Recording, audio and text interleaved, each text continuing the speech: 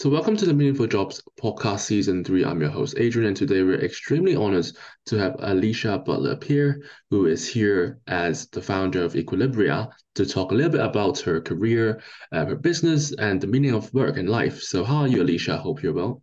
I am doing extremely well, Adrian. Thank you for having me on your show. Extremely well. Must be having a great time lately. Actually, I'm working like crazy, but I'm saying I'm doing extremely well because I know what the opposite of that could be. So I'm Which is no just work, grateful. basically. Exactly. So I'm just Strange thing is grateful. that, there seems to be a recession, but the media isn't saying this. And It's people seem to be losing their jobs as well. And then the official job numbers don't seem, like the case. So I'm just a bit struggling about, what the economy is actually. exactly. Yeah. So, but yeah, at least as you alluded to, having work is better than no work. And, on this note, I thought it would be great for us to, dive into your career. So, before founding your own company, can you tell us, what kind of career path you took and what were the decisions? Oh, sorry, what were the factors that affected your decision? Well, Adrian, my career path certainly it has been unconventional, and it has Mm, not been a linear path to me founding a company. But my career actually began as a chemical engineer, believe it or not. And whenever I tell people that, they're usually looking at me like, how did you go from being a chemical engineer to the work that I'm doing now? But honestly, Adrian, I see the connection, and I'll explain what that connection is. Chemical engineers, many of us, when we start working, we work as what's known as process engineers or process engineers. What that means is, let's say, for example, if we are in an oil refinery or a chemical plant or a pharmaceutical plant, whenever you are in a manufacturing environment, you are producing something that's tangible. As a process engineer, there are certain specifications that that product must meet in terms of quality before it can be packaged and ultimately sold to a customer. If a particular batch of a product is tested and it does not meet the specification, then my job as the process engineer was to figure out what went wrong, Adrian, in the process of manufacturing that product to cause it to not meet the specification. So it we also design we do things at scale. So whenever people ask me, well, what's the difference between a chemist and a chemical engineer? So the way I like to describe it is, imagine a chemist is, concocting something in a laboratory setting, a very small scale. But a chemical engineer is going to take what that chemist has said, aha, I figured out the formula for making this. And we literally will take that formula and design the equipment to make sure that instead of making, let's say, a very small batch of something in a laboratory setting, we're making sure that a significant amount can be produced in a short time period, at scale. So that's, I guess, the most basic way that I can describe what the difference is. sorry. So, do you work with a lot of testing companies? Because after making that product, obviously you need some, third party independent contractor or company to test your products. Well, actually, you work a lot with, in my experience, the plants and the oil refineries that I worked in, where third party entities come into play is government type agencies, the environmental agencies. They're trying to make sure that no damage or harm is being caused to the environment by illegal dumping of certain byproducts that might be produced. While you're trying to make this one thing here, you're also sometimes making something else that could be really harmful. How are you properly disposing of that harmful product? Those are the kinds of things, but we wouldn't have independent people come in and test product. It is to our advantage it behooves us to make sure that we are producing something that meets the specifications, because ultimately we don't want to pass off bad products to our end customers, Of because they course, of will they course. will let us know. right? If something through perhaps even ways that you can't imagine. exactly, and we both know bad news travels much faster than good news. So in that, again, in my experience, we did not have third party uh, people come and perform any type of testing. So, can you tell us how you got into, chemical processing? Because I think, you're one of the first guests on our show who's come from this background. I had a love for chemistry, and by the time I went to university, I was kind of encouraged to go into that career or to study that. I wanted to become a chemist. My very first passion, actually, Adrian, was in writing. My first love, in terms of a career choice, was actually journalism. That's quite different, I you don't know, normally associate journalism using and right, chemistry. Yeah. using two completely different sides of the brain. But when I started taking chemistry classes when I was in high school, I'm from the States, so I grew up in the state of Louisiana, and my teacher took a particular interest in my development as a young adult. And when I was starting to figure out where I wanted to go for university, she would ask me, "Well, what are you going to pursue? What type of degree are you going to pursue?" And I would tell her chemistry. I really like it. And she said, "Well, you know, have you thought about the fact that in order to make really good money as a chemist, you would probably have to go all the way up to the PhD level." I know you and I were talking about Yeah, we were what it talking about takes to, PhD. yeah, what it takes to actually get a PhD. Yeah, And she that was said, before so, our interview, by the way, just for listeners to know. I tried and, failed. and she said, "Have you thought about chemical?" Or she asked, "Have you thought about chemical engineering?" Well, I didn't know what it was. I had never met a chemical engineer before, but she planted that seed. So I totally give her credit for that. And sure enough, when I was accepted into university, that is what I studied. And I didn't really understand what I was getting myself into until I actually graduated and started working at my very first professional job. Would you say that's a bit late to find out? It's very late to find Yeah. out. It's extremely late. I did have an internship, but it wasn't the same. There were certain things that the classroom, you just won't learn in the classroom. You have to And I guess actually, sometimes, being an intern, you just get ignored sometimes because everybody's so busy with what they're doing. that is absolutely the case. That is absolutely what happened with me. They were very Okay, busy. I didn't expect this, but Yeah, I no, guess that's exactly that wasn't a good entry to chemistry it. processing, I don't think. It wasn't because, well, and in fairness, every company, whatever it is they're making, can be vastly different, right? And so that therefore the experience can be very different. But the company where I did an internship was much smaller than the company I ended up working for once I graduated. The company where I worked once I graduated is this massive global entity.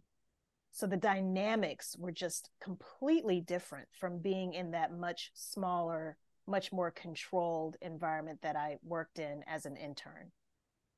So, perhaps the intern didn't go as well as you wanted, but you still, pursued this career, and I guess you must be loving it, to continue to be in this industry for such a long time.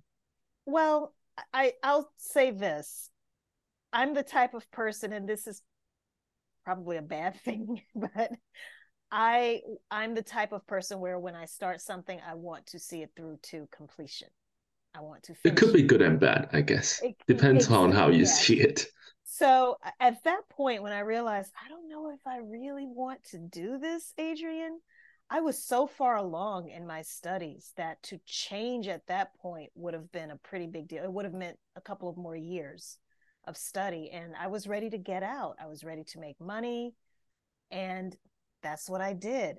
And I ended up working as an engineer for about 7 to 8 years after I graduated. And during that time, I realized that I was completely ignorant about business, commerce. And I decided to pursue an MBA, a master's in business administration. I would work full time during the day and go to school Oh, at night. I thought you were tired of studying. Well, so I recognized a deficit in my education. Again, I didn't learn anything about business. I knew very little. I didn't know key accounting terms. I didn't understand the impact that the economy has on our would have on our day-to-day production schedules. Just as an example, I did not understand the interconnectivity of business and how it directly affected what I was doing as an engineer. I guess the curious thing that I want to ask is that, a lot of people, they work their whole lives. They don't really care about business principles, accounting principles. But you had this idea that you didn't just want to do your job well, but you also wanted to get to know the business side of things. So what made you become interested in business? I'm the type of person, it never feels good when you're in a room and you don't understand what's being discussed. So Very true. that's truly how it started, Adrian. I remember there were accountants that were assigned to different parts of the plant, the chemical plant where I worked. Again, this was my first job out of college, out of university, and it was as though she was speaking, this one particular accountant, it was as though she was speaking another language. And she was speaking accounting, which is the language of business. So talking about things like debt to equity ratio and liabilities and assets and equity and balance sheets and all that kind of stuff. These And are the most basic terms, oh, by the way, they're you know. basic, but you have to understand, Yeah. I had an engineering curriculum. I didn't learn those. What I learned was very light. Okay. Mm. And not just engineering, it was chemical engineering. So it was very heavy on the science side. Now, if you asked me something about organic chemistry, analytical chemistry, I could answer it all day, every day. And the accountant would think you're talking about a different language. Exactly. But the reason it was important to me was because one, I didn't understand what was being discussed, but two, I knew enough that whatever she was talking about, again, had a direct impact on my work as an engineer because it impacted our day-to-day production schedules. So if demand is high, if they're telling me that market demand is high today, that means we're operating at full capacity. But if they say, well, we're looking at the market and it's starting to take a dip, so you know what, instead of running full throttle, we're going to scale back production today by 50%. So again, things seem to be erratic oftentimes because I was missing that link to the business side of things. And I was always encouraged in my performance evaluations to steer away from the technical path and more toward the managerial path. And in order to go down that managerial path, I had to learn more about business. So obviously you loved business. Otherwise, you wouldn't have Absolutely. started a company and stayed there for 18 years. So did you start your company after you finished your MBA, or what's the time point of doing that? Actually, that is what ended up happening, but that was not my intent. When I finished my MBA, it was December of 2004. And I decided I quit my job. By that point, I was working at a family-owned engineering consulting firm, which was great because it was a small business. It was a family-owned business. So I got to experience entrepreneurship up close and personal. But I relocated to Atlanta, Georgia, which is in the southeastern part of the United States. And I really thought, Adrian, that I was going to get a job at Coca-Cola because That's very specific. they're headquartered here. Okay. Okay, so Coca-Cola Airline. The Coca-Cola company is actually headquartered in Atlanta, Georgia. So for your listeners, the next time you're drinking a beverage that you know is owned by Coca-Cola, look on the back, look on the label, and you'll see Atlanta, Georgia, USA. But that's what I thought because I I was a newly minted MBA. I had this technical background as well. So I thought, who wouldn't want to pick me up as an employee, right? That was how crass I was. And after about 2 months of what seemed to be soulless job searching, I decided, instead of spending all of this time, effort, and energy looking for a job, a job, working for someone else, why not redirect that same time, effort, and energy into creating an opportunity for myself, one where I could bring together all of these skills that I had up to that point and build a business around that. And that was how my company started. It wasn't that I intentionally decided to do it. It was literally because I couldn't find a job. But obviously, starting a business, aside from the skill sets that you've got, I guess one of the most important things is, having a network. So was that a strong factor in giving you the confidence to just jump into the business world? I did not have a strong network when I started. I Wow. have one now. I But that didn't must be quite a big understand. risk, because Oh, it was a huge risk. yeah, because you don't know where your money's coming from if you've got no Adrian, accounts. no one, people thought I had gone mad because when you think about it, it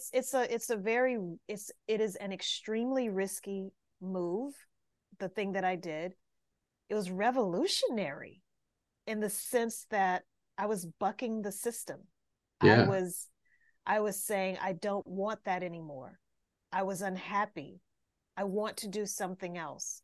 And if I can't get a job, I'm going to create something myself. It's either now or never. You're right. There was so much risk involved. There's instability in income, paying for medical care and things like that. Those were all very legitimate concerns.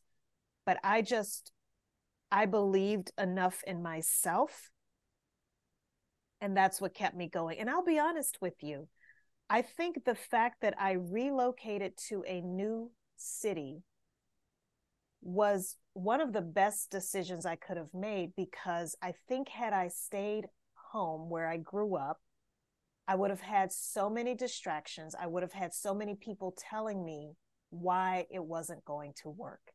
Mm. But think about it, and you've relocated, right? Yeah. You've been in multiple countries. When you make a bold decision to invest in yourself and you believe enough in yourself that you will make it come hell or high water, and you take that bold move to try something different, to live in a completely new place where you really don't know anyone, that is a revolutionary act. What I did to start building my network, Adrian, I remember going to an office supply store and buying that it was an Avery pack of business cards that you could put into a DeskJet printer. Yeah. And I just went into Microsoft Word. I created some business cards. I came up with a company name and printed those cards. And I just started going online and researching different networking events. And I would meet people. And I bartered a lot when I first started, because I know Mm. I didn't know anyone. I needed to get my foot in the door somehow, some way. So the agreement was, if you, and my company, by the way, started off as an organizing company. So I was literally going into people's homes and making their spaces look more Oh, so it tidy. wasn't a chemical thing. No, no, no, no. Oh, it's complete. Oh, I thought it's I related. completely, no, no, no. I Wow. completely left That's chemical even engineering. riskier than I thought. Moving to a new country, having a new business in different industry with no contacts, can't Yeah. get any crazier than that, I think. I never thought about it that way, Adrian, but Was sure. it an accurate summary? That is a very accurate summary. I guess I just never thought about it in that way. Like, yeah, I guess it makes sense now why so many of my family and friends thought they Because were very concerned. for me, maybe I'm not as risk taking as you, even though I do take calculated risks in my life. If I can't predict the number of accounts or clients that I might have starting out, I don't think I'd be making a jump. like you.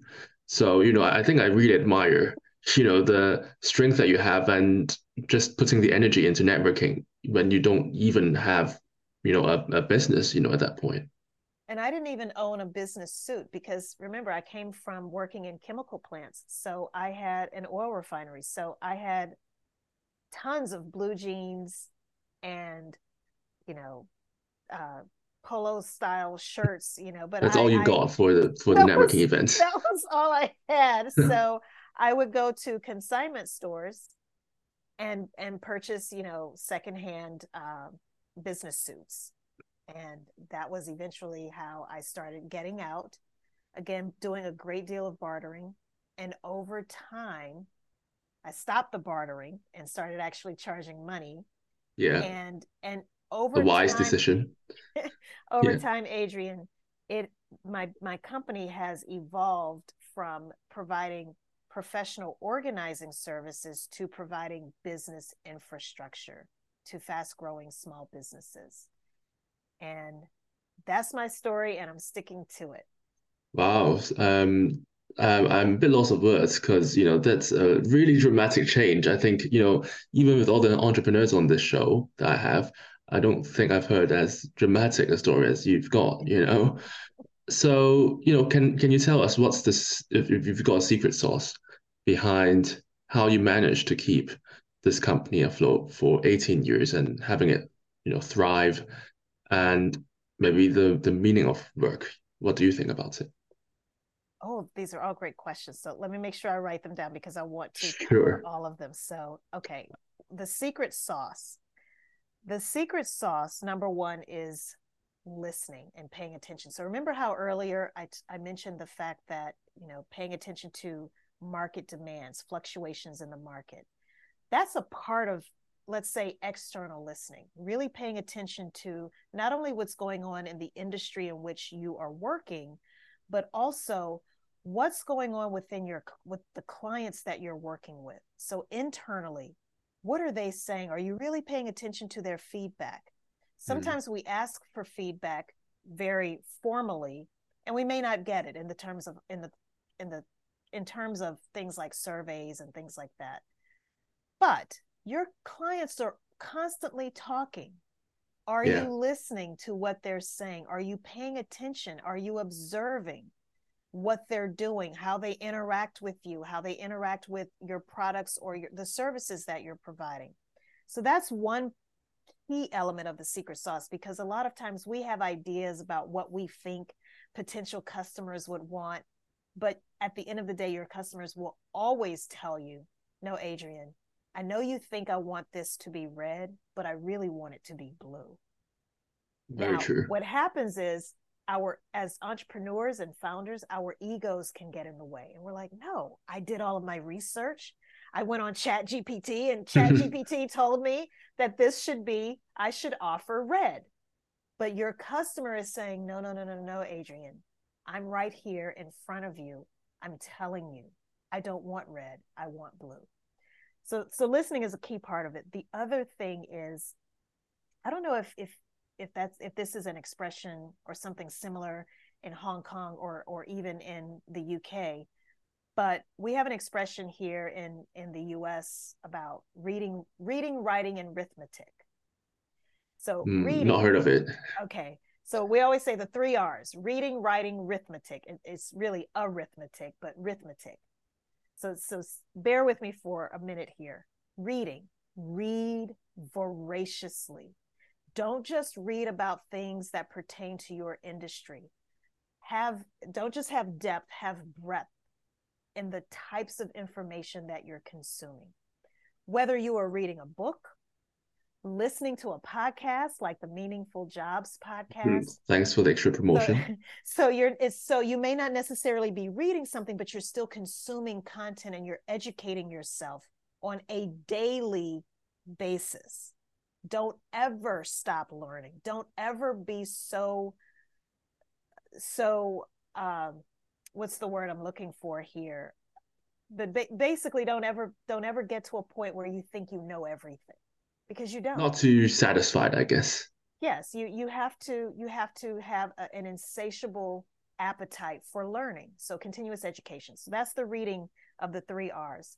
Writing, write something every day.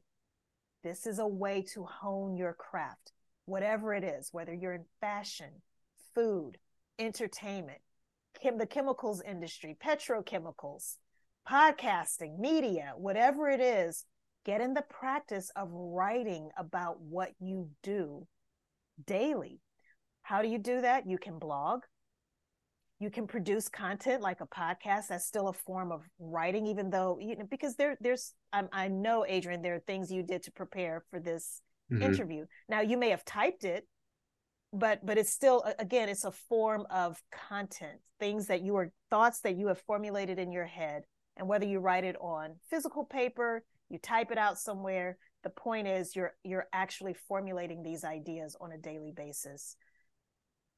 Get in the practice. And it could also mean not just blogging or podcasting, writing a book, but if you're talking about doing it on a daily basis, leveraging social media, posting something on LinkedIn, posting something on Facebook, TikTok, Instagram. There's so many of them out there. But that's what I mean by writing something every day. And then finally, the last R, arithmetic. This is all about measuring, math, right? What are the metrics? What are the things that you can measure every day that let you know whether or not you are hitting certain targets that you want to meet? So, I'll just throw this out as an example. A personal example for many people out there in the world is weight. They want to maintain a certain weight. Well, what is your target? And many of us, we might get on a scale every morning or every night. That's what we have to do with our businesses or our jobs. If you know that you want to advance to a certain position at your job, or if you know you want to hit a certain revenue target, the idea is get into the practice of measuring the things that matter that are going to help you get to your target. Wow, a lot of secret sauces, That's the secret sauce. And you did ask the meaning of work. Yeah. The meaning of work. Yeah. In my book, I wrote about this, actually. That's why I love this question. Vocation, the word vocation derives from vocare, which is a Latin word, which means your calling. So oftentimes, our job is not necessarily our vocation. Your job is what you do. It's the work. What is your actual calling? And when I really started to study the etymology of the word vocation, I thought, wow, this is why I personally was not satisfied. I did not have personal satisfaction working as an engineer in this massive company. I didn't find meaningful work in what I was doing. I'm just being honest. But the work that I'm doing now, I truly feel, Adrian, is my calling. When I can formulate an idea, and I'm talking to another small business owner, another entrepreneur, another founder, and I'm seeing that person's passion, and I know they want to scale their respective businesses to the next level, and I help them formulate these ideas for how they can do that, how they can put a business infrastructure in place, and then they actually implement it, and to see it. Yeah. Oh gosh. I can't imagine the joy you've got. That is where I find meaning. And I cannot even, there are no words, I think, to properly describe that feeling. Well, it's been a pleasure talking to you, Alicia, learning about your career path, how you got into business, and, seeing the fulfillment that you've got. I think, it's great for our listeners to, really ponder about whether they should work for someone or start their own business and what's their calling in life. So thanks so much for your interview. And, I wish you all the best. Thank you so much, Adrian.